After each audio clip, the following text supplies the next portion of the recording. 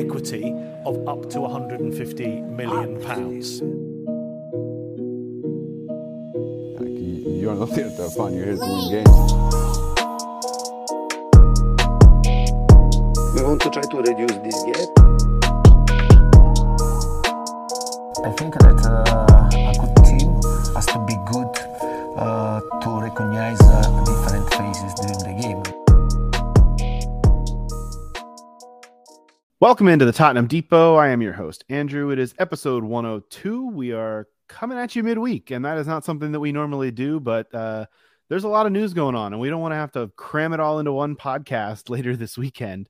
We got you last week's podcast, episode 101, a little bit early, so we figured why not come back midweek and cover some of the news. And Caroline is here to do it with me at CG Stefco. Kaz, what's going on with you? Not too much. Just coming off the afternoon of watching the women's team in the Cup. You know, lots to discuss with the women's team today for sure. And I guess I'm happy that the men's team is finally getting some transfer action going on. Transfer action and a win. We've got like I said, it feels like we kind of just potted, but it's Wednesday here in the States, Wednesday evening, the 25th, and we've got plenty more to talk about. As you mentioned, transfer dealings. The men's team did play Monday. They picked up that 1-0 victory at Craven Cottage. So that's cool. We'll talk about that as well. But you brought it up. Let's start with the women's team because they just played today in the League Cup, suffered a 3-1 defeat and get knocked out of the League Cup to Chelsea. But as you said, there's a lot to talk about with this game because it kind of looked like a whole new Tottenham Hotspur women's team. Like this looked like this was a really good performance. And I know people who may not have tuned in and watched will say, well, they lost 3-1. What are you talking about? But this was way different. Caroline, tell us why. It was different because we got our first look at Mana Iwabuchi, our new loan player from Arsenal. And I think we weren't really expecting her to start necessarily because Rianne had mentioned in her press conference that, you know, she's not up to match fitness because she was not getting many minutes at all with Arsenal. But she started, she looked great. I felt like every time she got on the ball, it looked like something was going to happen. She was linking up well with her teammates, even though they've, just barely gotten to know each other. And the one thing that I was really excited to see from her was her vocal presence on the pitch. You know, she was directing other players, demanding the ball, just really bringing some of that experience and leadership that we had hoped she would bring, as one of the, I guess you could say, veterans of the league. But just to see her meshing in right away was so encouraging. And, I can't wait to see how she and Beth England continue to work with each other as the season goes on. And we have to also remember that this was a game where Ash Neville was suspended. So once we add her into the mix, I think that's going to be also an improvement to, the performances we were seeing before the holiday break were undeniably just not up to the standard. But the couple of games that we've had since the break, I've felt like there's been an improvement. We're going in the right direction. These two transfers that we've made have already improved the team, and they're just getting started. So good signs. I wish we had an opportunity a few times to score in the first half. And, if one of those shots had gone in, it could have been a different game. But, I think losing to the team that is always up there contending for titles and cup trophies, is not the most shameful thing. Yeah, Chelsea women currently sit second in the WSL, and Spurs women have not won other than in the League Cup since what is it now? Like November or something, or late October even, I think it is. So they've lost a lot of consecutive games in the WSL. This is something we've talked about and have fallen down the table a bit to 8th. But you're talking about a Chelsea team that's 19 points clear of them in league play, and I feel like they held their own, especially in that first half. The first goal came in this game, 38th minute, from who else but Sam Kerr. And it was kind of a lucky goal almost. It was just a bad bounce. I really felt like Spurs deserved more from the first half. And Chelsea showed the talent gap. I felt like in the second half, really. Spurs' lone goal came from Drew Spence in stoppage time to make it 3-1. But I thought this, like you said, I thought this was just more of what it's supposed to look like, and with a little bit more continuity can look like going forward for the second half of the season. The other big thing that the news from the Spurs women's side this week was their game that was postponed this past weekend against Leicester because of a frozen pitch. And it kind of speaks to what went on throughout the WSL. There were 3 total games postponed, one of those of which was started and then aborted. That was United? Was that United and Chelsea, or I can't even remember now which game that was. It was Liverpool. And at Chelsea. Mm-hmm. At Liverpool at Chelsea. And that's a problem. Like that speaks to the quality of pitches that we're seeing being played on in the WSL, and was something that we thought was going to be addressed more at the start of the season. And this is now, I think, the second or third postponement that Tottenham's women have had due to pitch conditions, or waterlogged or frozen or something like that. What's got to give to change this? Because that not only is a pain in the ass for fans who are wanting to plan to go to these games, but it's a pain to reschedule these games and fit them into a schedule that's already set in stone. It's same as it is for any other league.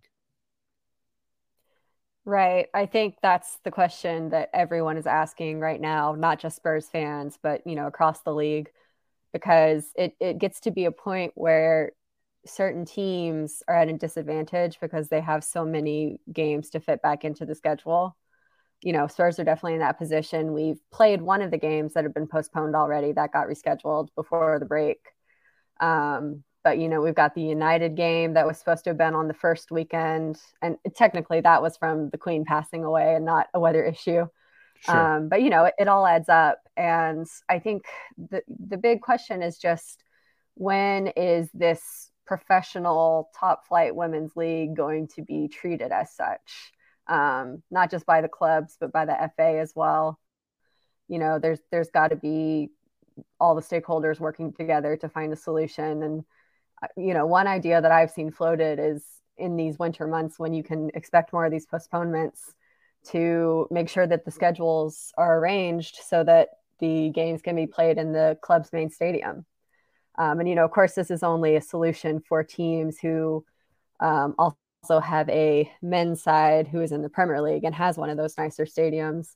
So, for example, Reading are the one team this season that do not have a Premier League counterpart, but they actually have a pretty decent stadium, I think, by championship standards. So it would be nice to see a little more cooperation, I guess, in that aspect, because I've heard from Spurs fans who are saying that they're thinking of canceling their season tickets for the women's team because they don't have any guarantee they're going to be able to go to these home games. Sometimes they get rescheduled midweek and then they're not, as convenient. And I think there's just not been a real, what's the word here? I think fans have not been real impressed with the ground at Brisbane Road. So it's disappointing, because you don't want to be discouraging fans from attending at a time when the game should be growing. Yeah, there's no question about that. It should be growing, and it's not able to when you've got so much uncertainty placed into where the team's going to play, when they're going to play. It is interesting. We just thinking back to this weekend, for example, Spurs were supposed to play that match against Leicester at home, and the men's team was not home this weekend. They obviously played on Thursday away at Man City, and then on Monday away at Fulham. So I don't know what other events could have been possibly going on at the stadium that would have needed to move around. And there's obviously a question of pitch quality. If you're going to have two teams playing on a pitch, you don't want that to become an issue over the course of a long season. But with all of the technology involved and all of the, especially for some of these bigger, better grounds like Tottenham Hotspur Stadium, I know there's talks about renovations that need to be done to Old Trafford, or, but I mean, I would think a stadium like Stamford Bridge could handle it. I mean, there's tons of opportunities here to get these games in and on really good, high quality pitches. You would think that a little bit more effort would be done there. I know, for example, at Tottenham Hotspur Stadium, they're able to roll in multiple pitches into that stadium, roll them out, do the kind of treatment. I mean, hell, they hold NFL games there with a turf field, with an AstroTurf field all the time where they just roll in. I mean, the technology, I feel like, is there, and even if it's going to be a little bit of a challenge, I feel like that's a little bit of a challenge that would be worthwhile in order to get these women's games on a proper field, a proper pitch going forward, which would be good. But hopefully we cross our fingers that Spurs do return to action this weekend in the FA Cup against London City Lionesses, and that game is a home game and hopefully should go forward. So we'll cross our fingers that it does. That is this Sunday, the 29th of January. So we will look forward to that, and we'll be able to talk about that one on our next podcast as well. And see, I'm interested to see if this kind of positive performance in a defeat could translate into maybe a positive performance with a lopsided scoreline the other way against what should be a lesser opponent in the cup match. That will be something that I'm looking forward to seeing. Anything else you wanted to touch on with the women's team before we move on to talking about the men? No, I think just as far as the FA Cup game coming up, we're playing, London City Lionesses, and they're, doing really well in the championship this season, but they just lost their manager. She has chosen to leave to go work in the NWSL as an assistant with Angel City. So it's kind of going to be interesting to see how that team is reacting to the loss of someone who they had been really successful under. And we're going to have a boost with Ash Neville coming back after her suspension. So I think it's set up to be potentially a really good performance for us. I like the sound of that. I like the sound of that a lot. I'm not sure we could say that it was a really good performance from Spurs men on Monday against Fulham, but it was a performance that resulted in 3 points, a 1-0 victory over Fulham. And I don't know how you felt about this game, Kaz. I was able to watch this game on my phone I had a very, really, very busy day Monday that involved a trip to the emergency room, which I won't get into. But I watched this game on my phone, and it was, it's fractured was the only word that I could come up with to describe the way that this game played out, because it was kind of extremely lackluster, and you get one moment of brilliance from Harry Kane just before halftime, and that was pretty much all they needed, I felt like, against a team in Fulham that had not only been playing well, but I thought was going to give us way more fits. So I guess from that I can take positivity, but other than that, this was just kind of like grateful for the 3 points. Let's move on and not think about this game anymore, right? Yeah, it's a bit ironic that Harry tied the goals record in such a, not memorable game otherwise. But I think we could be a little bit encouraged by the improved defensive performance. This is our 6th clean sheet of the season, which is kind of wild to say at this point, that we only have 6 clean sheets. So I hope that trend continues. I think the offense was still, just not looking very linked up overall, but we've got some players who we know are out of form, not necessarily at top fitness. I think like with Kulusevski, he's usually such an influential player, but he looks like he's not quite at his top level at the moment for me. So. Well, and I feel like on the other side, Heung-min Son gets credit for an assist in this game, and also had a yellow card, and also I feel like still did not have a good game at all, and stayed on the pitch until the 76th minute when Richarlison finally came on.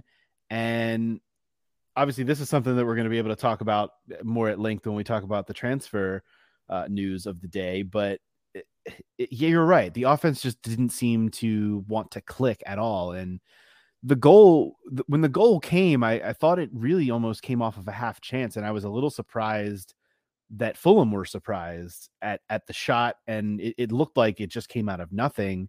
It wasn't some brilliantly well-worked, counterattack or offensive set piece or anything like that. It just kind of came, and I was like, oh, cool. That's nice. But it also, in the moment, it almost felt a little bit like fool's gold, almost like the Manchester City game from last week did, where you take the lead right before half and you think, oh, well, we'll see if we can hold on to this one. But they did, which was kind of nice. And I thought the second half was just workmanlike. It felt very just kind of ho-hum almost. Fulham did not, Fulham produced 0.99 expected goals in this game, just barely more than Spurs. So it's like, but it didn't feel like an overwhelmingly abrasive a performance from Fulham that Spurs needed to withstand or anything like that. Yeah, I think it was quite a physical performance from Fulham, but that's the only thing that really stood out to me from their game. And I've been saying that this game did not necessarily answer any of the questions that I've been having about the men's team. I feel like the status quo is kind of maintained. And I don't know, I feel like we're going to need to see what happens with the new transfers, one of which has been confirmed and one which is close, to see if any of those issues are going to get ironed out, or if we're still just going to be,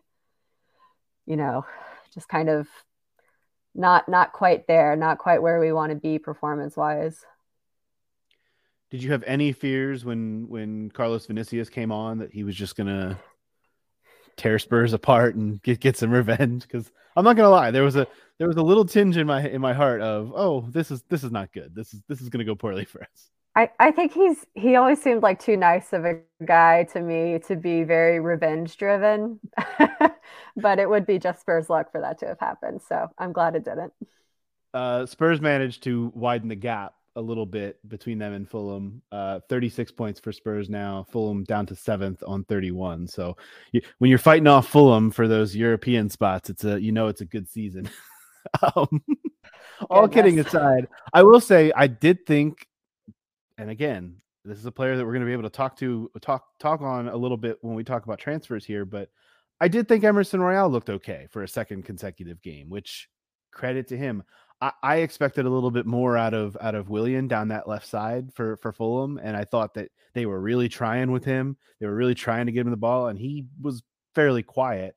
Both he and I felt like Anthony Robinson, who U.S. men's national team fans will know pretty well, were really trying to push it down that left side against Emerson. And I thought between he and Romero, I thought they were really having none of it, which I thought was pretty good to see, because that's always a side of the pitch where I feel like Spurs are vulnerable. Not that they're not vulnerable in other places too, but I definitely think they're vulnerable down that end. And yeah, I just remember Willian when he was at Chelsea was always just a quick, really sneaky, dangerous player that always seemed to be more dangerous, I think, than he actually is. And he was shut down pretty well in that match. And honestly, the other player you always fear is Mitrovic. And he was fairly quiet as well. I don't think he had a very good game at all. So maybe just a bad game for Fulham, maybe a little bit of credit to Spurs, maybe 6 in one hand, half dozen in the other, but Spurs get out of there with the point, and that's kind of all that matters. It's all that matters to me, at least at this stage of the season. These are kind of, I feel like, the games that you have to slog through sometimes just to get a victory, which I'll appreciate. And like I said, move right along. Spurs are next in action on Saturday. It's FA Cup weekend all around. Their FA Cup game against Preston North End. Won't see Troy Parrott in that game, but we will see Spurs take them on Saturday. And again, a good opportunity to advance in a cup, and we'll see. We'll talk about it on Sunday and hope that we're not lamenting that fact. But it should be a good opportunity for them to get going, and then after that, it's back into league play. So and a busy run of games coming up. City, Leicester, Champions League tie coming up against Milan, West Ham in there. So a bunch of games throughout the month of February, which is fast approaching. That kind of moves us into this conversation, which is really the reason that we decided, hey, let's have a midweek pod, because there's a lot of news.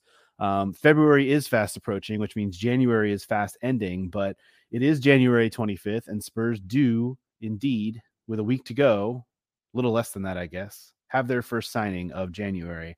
Arnaut Danjuma, 25-year-old Dutch attackman, left wing striker. We're not really 100% sure, but mostly on the wing. This is a loan deal with an option to buy. There are reports that it could be anywhere between 24 and 30 million euros plus add-ons. Don't know who to believe, but those are the reports that are out there. This comes from Villarreal, and it's a really kind of a funny bit because this is a move that only developed really in the last week when Danjuma was made available almost to a number of English clubs, and it sounded like he was going to Everton this weekend. Saturday, it sounded like done deal. Sunday, it sounded like even more of a done deal. And we're sitting here talking on Wednesday, and he's a Tottenham Hotspur player now. We don't know how any of this works, so we're not even going to speculate, but it is kind of hilarious that I just want to touch on a minute the interaction that Tottenham Hotspur and Everton Football Club have had in the last handful of seasons between Dele Alli and Richarlison and now Danjuma. And it's I hate to say this is like, I feel bad, but this is tremendous content, is it not? Yeah, I don't think we have any Everton fans listening, but if you are listening, I'm sorry. Like, we think we're down bad, but y'all are really going through it. I mean, I can't imagine we've gotten the better end of the deal in these last few interactions, like you said. I can't imagine getting Dele thinking, awesome, this guy's going to help us stay up. He does kind of in some, he didn't really. I mean, he didn't really contribute that much to them staying up. It was more Richarlison. But then we pluck Richarlison and don't really play him for whatever reason when he's healthy even. We bring him on with 77 minutes on the clock sometimes, but that's been a whole weird dynamic as well. And now this latest, when they're still battling relegation, by the way, they are in the thick of it, sitting 19th as we speak. So yeah, I just wanted to touch on that because I don't think it's funny, but in a way it is it's a little funny. It's a little funny. It's not a lot funny, at least to me. What does this look like for Spurs for you? Because this is a move that to me is not really enhancing a position where I thought, yeah, Spurs definitely need to go out and enhance in this month.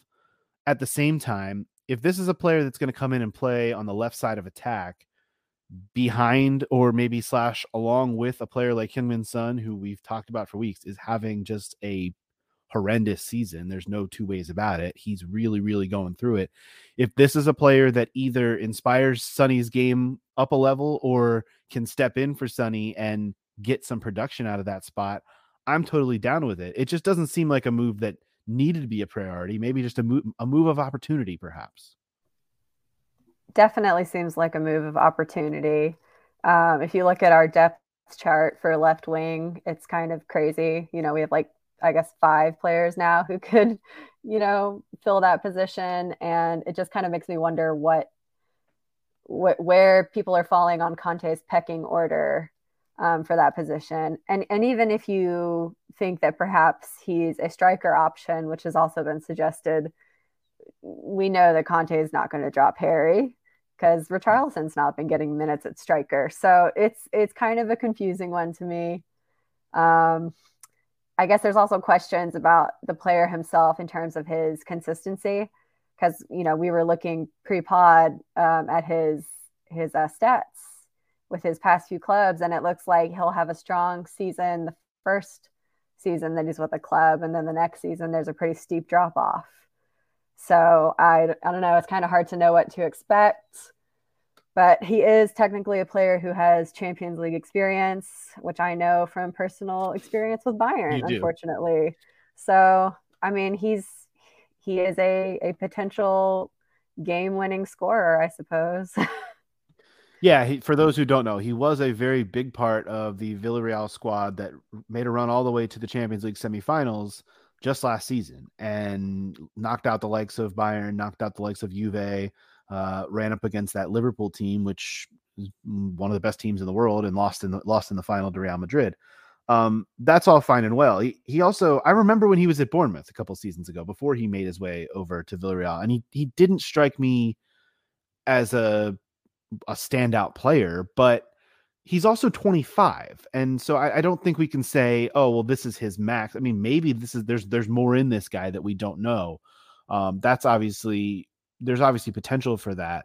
I'm I'm not the transfer guy. I'm not the transfer guru. I certainly like an opportunistic purchase when it can be made. We've seen that work out successfully for Spurs over the years. But this almost feels like a Lucas Moore replacement than anything else. And that's if they keep him. I think the important thing to note is that this is a loan with a buy option. That's a Tottenham option. It's a club option to buy at the end of this season. So it's a short term. Let's see if this guy has anything. And then if we want to keep him around this summer, we can for X price. And I think that there's really nothing you can lose in that scenario. It's a rental it's a rent to buy situation. I know I'm talking about a human being here, but I think you get what I'm saying. No, I agree. I'm glad that it is a loan so that we can kind of see if he's actually going to be a good fit. Because after this, season is over, we might find that those other positions we talked about where we do have a greater need, he might not be a priority to keep in the squad. So I guess I'm okay with us figuring it out. And, with Son underperforming this season, probably can't hurt to have another option there. But yeah, I am hoping that we address some of the other areas of the squad that are, I think, a bigger need. Yeah, I mean, you talked about the options that Spurs have now on that left side.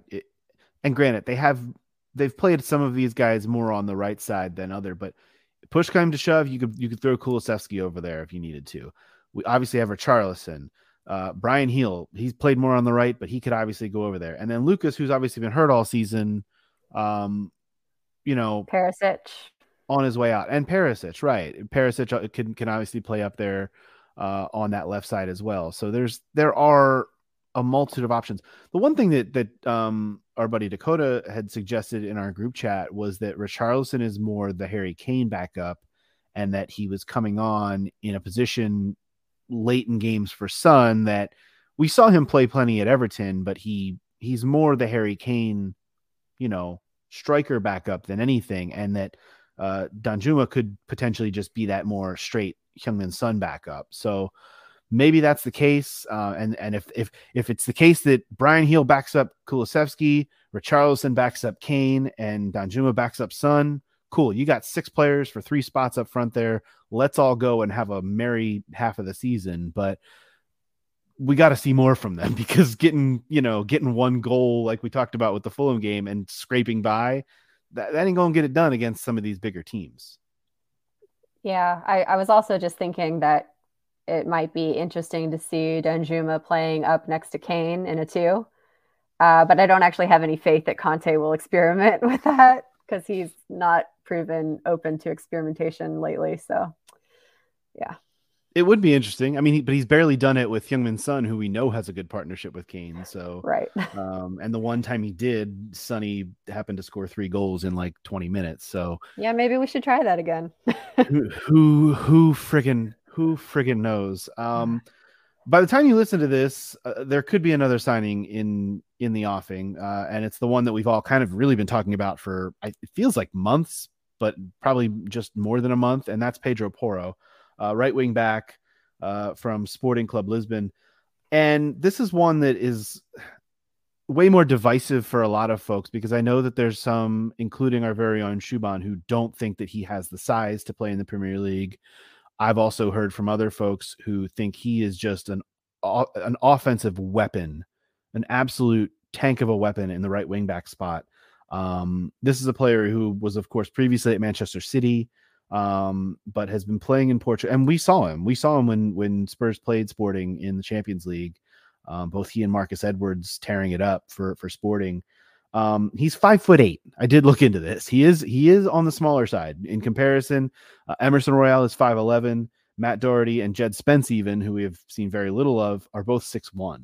So he is smaller than those guys, but he is apparently fast as hell and is just an offensive weapon. And I don't know what his defensive prowess is, but I don't know for sure that you need defensive prowess when you are playing in this type of system, as long as you've got cover.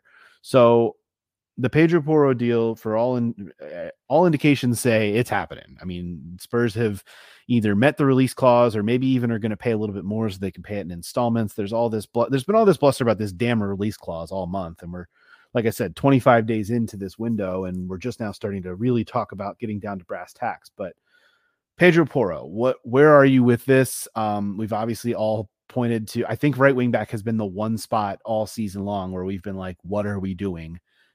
Could this solve it for the rest of the season and maybe even going forward? I think it could. And as far as the physical element goes, I'm not so concerned about that, considering that he has Romero behind him and Kulusevski in front of him, two very physical players. I'm more concerned that he has the pace to be doing those overlaps correctly, getting the crosses in that we desperately need. If he can do those things, he doesn't need to be doing too much defense as far as I'm concerned. So I think it'll be a good transfer. And I'm mostly just happy that we're going to be signing a player who is filling a position where we've needed a change. I think, Royale, like we said, he had a pretty decent game against Fulham, but he's not been very consistent. And I just don't think his quality of crosses is, up to snuff. And okay, he has one goal this season, but we know that most of the time when he gets into those goal scoring positions, his finishing is just not there. So, I like Matt Doherty for that position, but it seems like Conte this season, for whatever reason, has not trusted him. Part of it could be coming off the injury, but we needed another solid option for this position. Yeah, I think people tend to forget that Matt Doherty is still less than a year removed from a really devastating knee injury from that tackle by Matty Cash. Yeah, I honestly think also Doherty, we've kind of seen him play at his best on the left side anyway. So, yeah, and it does bring in, if this deal does come across the line like we expect it to for Pedro Porro, at that point you're looking at, honestly, you're looking at 4 right backs in the team.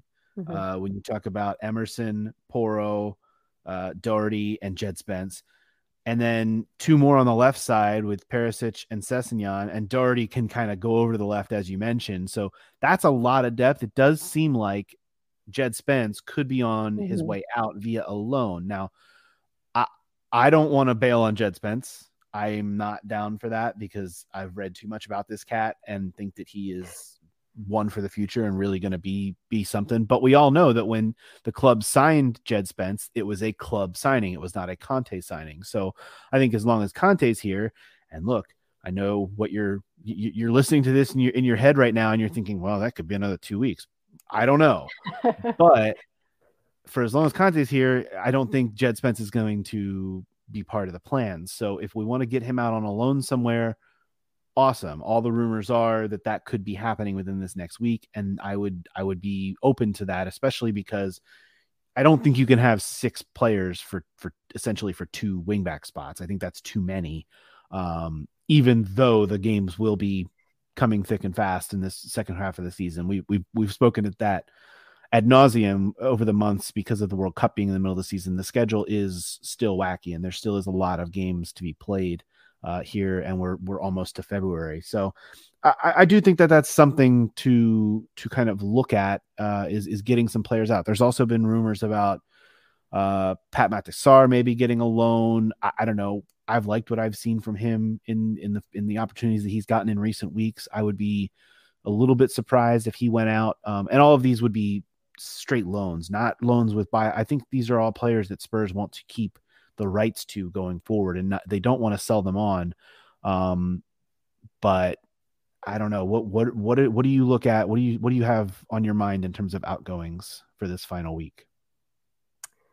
Well, what I've heard about Jed Spence is that it's Premier League clubs who are interested in loaning him. So I think that's great. If he's getting experience at the top flight, that's exactly what you want for a player who, like you said, is one for the future, is not necessarily in favor under the current manager.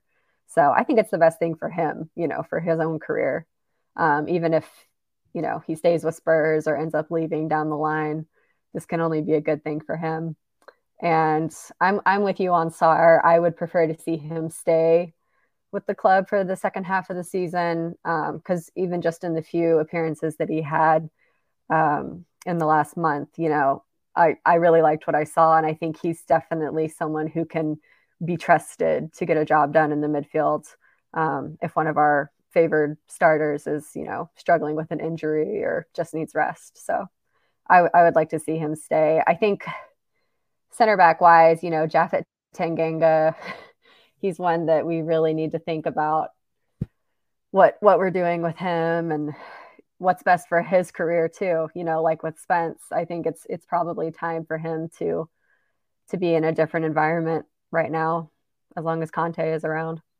I fear that Japhet Tanganga is going to turn into Cameron Carter-Vickers eventually and just go out on loan every season and get sold in 4 years and go off and play in Scotland perhaps and have a good, fine career. That's no dig at Cameron Carter-Vickers, U.S. men's national team stalwart. But I mean, I don't know that I would love for him to kick on and be at this level. I just don't know that he's there. Well, and I think I would just like for him to get to the Scottish Premiership portion of his career sooner than Cameron Carter-Vickers did. Yeah, well, that was the thing with Vickers, is that with Cameron Carter-Vickers, we all wanted CCV to like go do his thing and stop with the 1 year here, 1 year there kind of thing. I think he ended up at Fulham even 1 year, and he was all over the place. And the same may be in the future for Tanganga, who knows? But it's interesting. I did just Google Jed Spence's name. You want to hear all the names, the teams that have been linked to him, and you're right, they're all Premier League teams. But Leicester, Brentford, Southampton, West Ham. I mean, it's a who's who of potential relegation fodder / I think I saw Bournemouth in there. Relegation / mid-table teams in this Premier League table right now that are looking to add a spark. And yeah, he could be that for a club, and cool. I would be totally okay with that. The funny thing is that, you probably would prefer him to be at Brentford because he'd be under a great manager in Thomas Frank, but he might not get the playing time that he needs there. So it might be better for him to go to one of those clubs that are, in the relegation scrap where he can actually make an impact and kind of, prove his worth. So it'll be interesting to see where he ends up. If you're going to send him somewhere, send him a little further down the table. I don't want to send him to a team that's only behind Spurs by 6 points. It feels like send him to Bournemouth or Southampton or, Leicester, somewhere where they really need the boost and need to be able to stay out of the drop zone. That would be nice. In terms of outgoings, and really in terms of more ingoing, I mean, we've talked about Danjuma and Porro a week to go. I think the other thing that we haven't really addressed on the podcast is the man who is purportedly in charge of all of these things, and Fabio Paratici, who over the weekend got some disheartening news that he is no longer welcome to do business in Italy for the next 2.5 years. And all of that stemming from gesturing all that going on over at Juve. Juve obviously suffering a point deduction, and there's a lot we don't know. That's I think all we can say. We don't know what this means for Paratici's future at Spurs. We don't know if this ban is going to extend into England or perhaps everywhere. I mean, it could be one of those things that comes out here in a few weeks, few months. Who really knows? But I do think that Paratici has at least he was at the Fulham match on Monday. He appears to be doing his job, obviously, making a signing today, and it looks like locking up Porro here within the next 24 to 48 hours. I don't know what else will be incoming or outgoing over the next week, but I do know that it is complicated now with Paratici's status. How do we, I guess the question I always ask here at the Tottenham Depot is, how do we feel? I mean, we're getting feelings out here about this. How do we feel about this? Because I think it's awkward as hell and I don't like it. Yeah, uncomfortable, I think is the word I would use. It's a strange one because, like you said, we don't have all the answers. We don't know exactly what the impact of this Italian court ruling is going to be, as far as like Can he continue to do business in England? Will he not be able to, negotiate with clubs from Serie A? I don't know. I don't think any of us know at the moment. But so for that reason, it kind of to me feels like his position is untenable, and Tottenham need to be thinking about a successor is all I'm going to say, because I have a bad feeling this is not going to end well. And obviously, he's had some successes. He's had some misses in the transfer market. Like, I don't think it's the end of the world if we part ways with him. He's not. I don't think he's crucial to our future success. And maybe it's better to find someone who will do their dealings ethically. I don't know. I really wish we were able to have Todd on the podcast because I guarantee he would be yelling and screaming at that. But I'm gonna let him do it as he listens, because that's even better. He's gonna listen to this and want to get in the group chat and immediately start a fight. And I can't wait for that moment. Actually, I'm gonna very much enjoy it. And that's fine. Todd can disagree, but he's the only one right now, I think, among all of the Tottenham Depot crew that are really like fully so on board with both Conte and Paratici that any thought that they could be moving on to greener pastures is just blasphemous. I do think it's interesting that this Paratici news, it feels somewhat linked with, he feels somewhat linked with Conte, but not like, it's not like if one goes, the other's definitely going either. There's a lot of gray area in all of that. Well, and my personal feelings around Conte at the moment, like the Fulham win didn't really change my mind at all. But it seems to me, based on the fact that we are starting to bring in some transfers, that, I think the club has definitely made a decision to keep him on, Conte, that is. So the path of least resistance is for them to keep Paratici employed as well, as long as that is a legal possibility. I don't know if it's the right possibility or the right decision, for other reasons, but that kind of seems like the way it's trending. Well, and I can continue to go back to last season when I said, those two signings that Paratici was able to make in January, Kulusevski and Bentancur, led us to Champions League football, and from a much worse position than we are currently in terms of chasing Champions League football. Spurs are 3 points out of fourth place. Now, granted, United and everyone above them have a game or multiple games in hand, but they're still in this. They're very much in this. As bad as it has been, I think we all get a little bit hysterical at times talking about how bad things have been, when maybe everybody just needs to blink a couple times, splash some water on their face, and realize this club is in fifth place. They're 3 points out of fourth.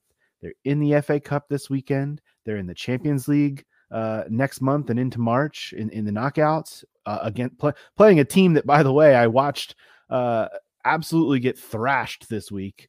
AC Milan. Boy, I did a little bit of scouting. That is a tough watch right now. Hopefully that stays that way for another couple of weeks before we get our hands on them, because I think Spurs should have a really good chance to advance out of that tie. And look, Champions League is there for the taking once again. I think Arsenal and Manchester City are definitely locks, but Newcastle, Manchester United, Tottenham Hotspur, Brighton, Fulham, Brentford, I mean, I favor us to get one of the two remaining spots out of that group right now, I think. Yeah. And Scott's always saying he's a cup guy, and this actually feels like it could be a good year for that. So the FA Cup, I think, is probably the most likely, just with the way the draws have worked out, but who knows? Yeah, I'll certainly take a draw against and isn't it the case that I think Arsenal and City play in the FA Cup next? Right. It's not just who we've drawn, but the other draws across the competition. 100%. Look at that positivity. I knew I could pull the positivity out. I knew I could pull it out of you toward the end of the podcast. That's excellent. I am an optimist by nature, so you are, and that's why we all love you, because you bring us that little bit of little bit of positivity that we need. No, I do. I think it's been after what was last week was like the sky is falling, and then for the sky to have fallen, and then for us to lose the way that we did to Manchester City, it felt like the sky not only fell, but was smothering us. Yes, was smothering us and choking us all to death. It does feel like the news coming out this week is at least a little better, and things can turn around a little bit more. So that'll be really great to see. We'll see. We'll try to come through this FA Cup weekend and make sure that that's still the case. So we'll be back with you guys Sunday to talk about all the FA Cup glory and hopefully some more transfer stuff, because obviously 2 signings would be nice. 3 would be better, maybe even 4. I mean, look, if you guys want to go find a goalkeeper for the future and 1 or 2 center backs, that'd be awesome. You still got. I was just going to say, yeah, Paratici can redeem himself. Redeem yourself, but you still got time. It's keeper swap.